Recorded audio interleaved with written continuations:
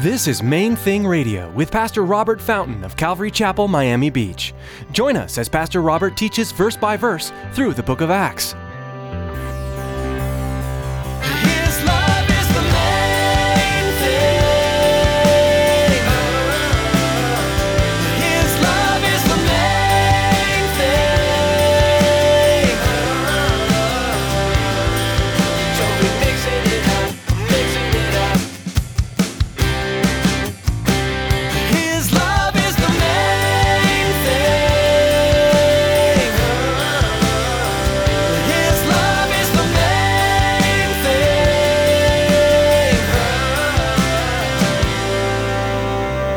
Nobody argued about the existence of this Jesus.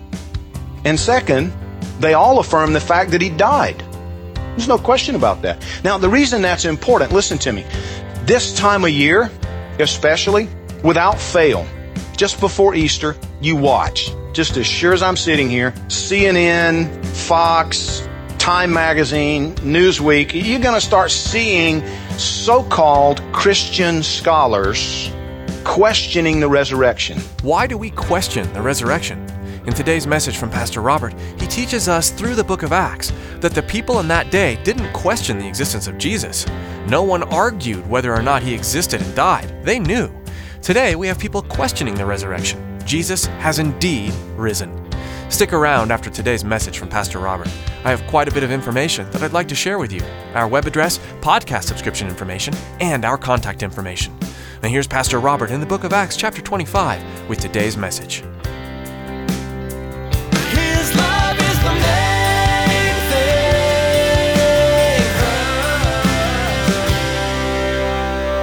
Therefore, he said, let those who have authority among you go down with me and accuse this man to see if there's any fault in him. And when he'd remained among them more than 10 days, he went down to Caesarea. And the next day, sitting on the judgment seat, he commanded Paul to be brought. When he had come, the Jews who had come down from Jerusalem stood about and laid many serious complaints against Paul, which they could not prove, while he answered for himself, neither against the law of the Jews, nor against the temple, nor against Caesar have I offended in anything at all. But Festus, wanting to do the Jews a favor, answered Paul and said, are you willing to go up to Jerusalem and there be judged before me concerning these things? Now, some commentators use that as proof that Festus was actually weak. He had no spine. He wasn't a solid ruler. That's not what's taking place here. There was simply a pragmatic acknowledgement that he had a kind of a difficult dynamic, a difficult problem to deal with here, because he recognized that the Apostle Paul was a citizen of the Roman Empire.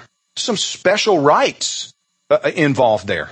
But he was also Jewish. It would have been a problem for potentially, remember, Felix has just been recalled to Rome. He's going to be banished. It's like the handwriting's on the wall. Felix messed this up and he's left a hornet's nest behind, and now Festus has to deal with it. And he's like, listen, I don't understand all this stuff. I don't know all the ins and outs. I don't know the details. You're a Roman citizen, but you're also Jewish. These are the Jewish leaders, the high priest, the ruling council. Would you be willing? We'll go back to Jerusalem, but I'll be the one making the final decision.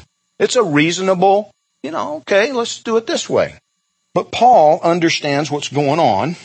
Verse 10, so Paul said, I stand at Caesar's judgment seat, where I ought to be judged. To the Jews I've done no wrong, as you very well know. For if I'm an offender or have committed anything deserving of death, I do not object to dying. What a statement. And you see, the unique thing is that Paul meant it. That's what's unique about the statement. This was not just, a guy shooting his mouth off. Listen, if I've done anything where I should be executed, execute me. Now, most people, you say that, but then when they come with the firing squad, wait. I didn't mean it. Let's cut a deal. Paul meant it. Paul wasn't afraid of death. He was ready to die if need be. But he says, if there's nothing in these things of which these men accuse me, no one can deliver me to them. I appeal to Caesar. Caesar was their appellate court. They had a right in the Roman Empire. Any Roman citizen had the right to have his case heard by Caesar himself. And he says, no, I know what these guys have in mind. I know what they're up to. I understand that, you don't yet, but I get it. I'm not going to Jerusalem. There's nothing to be served. At this point, Paul understood there was nothing to be accomplished. They weren't listening to him. They had completely written him off. The only thing they had in mind was the ambush. They had tried it once already. He said, no, time for me to go to Rome. Verse 12, then Festus, when he'd conferred with the council, answered, you've appealed to Caesar you shall go. And after some days, King Agrippa and Bernice came to Caesarea to greet Festus. Now, without going into a long, boring explanation about what's happening here, King Agrippa II, Herod Agrippa II, was one of the Herods. There were several. He was a member of a family that the emperor had given them. An earlier emperor had conferred upon them the title king. He was basically another Roman governor. Bernice was his sister, his half-sister. But they were a little closer than brothers and sisters are supposed to be, if you follow my meaning. This was an incestuous relationship. She was something else. Apparently, historians say, figure she's about 30, give or take, 31 or 2, when this is taking place. And she just basically ended up, bouncing from man to man to man to man to man to man. I think Agrippa II was number 3 in a line of about 7 or 8. So she's there. This is the first state visit, if you will. Festus has just come in. He's taken over responsibility for Judea. Agrippa was in a nearby, he had, governing responsibility in a nearby region. And so they come in for this official visit to greet Festus. Verse 14 says, when they'd been there many days, Festus laid Paul's case before the king, saying, there's a certain man left a prisoner by Felix, about whom the chief priests and the elders of the Jews informed me when I was in Jerusalem, asking for a judgment against him.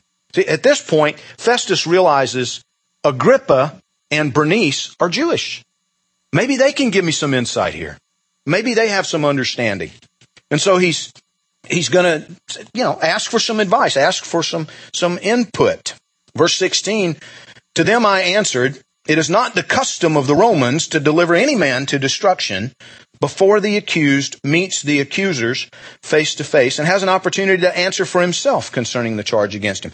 Therefore, when they had come together without any delay, the next day I sat on the judgment seat and commanded the man to be brought in. When the accusers stood up, they brought no accusation against him of such thing as I supposed, but had some questions against him about their own religion and about a certain Jesus who had died, whom Paul affirmed to be alive.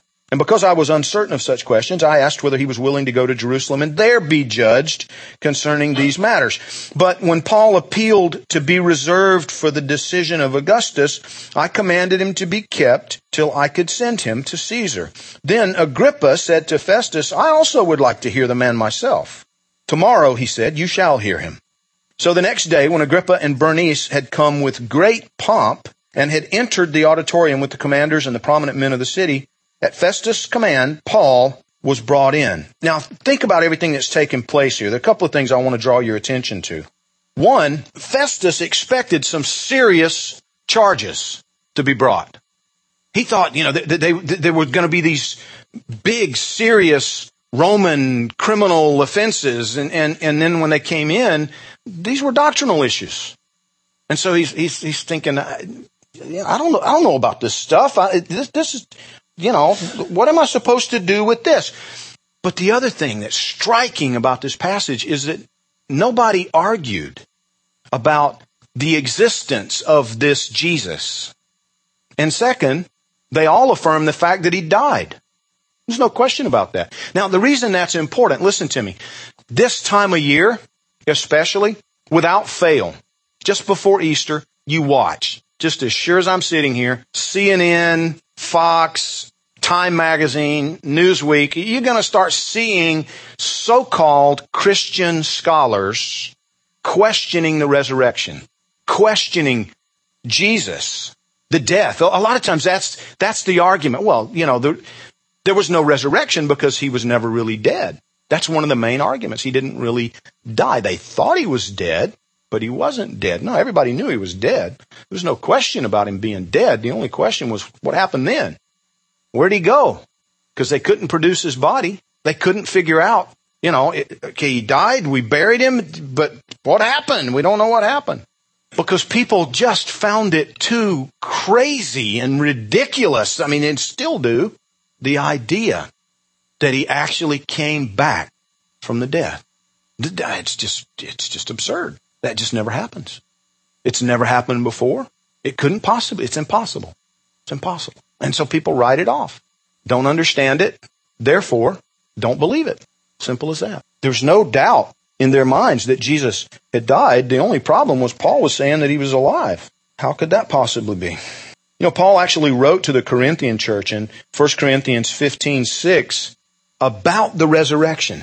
He said, the resurrected Jesus, the risen Christ, appeared at one time to more than 500 men, most of whom, Paul said, are still alive. His love is the main thing. His love is the main thing.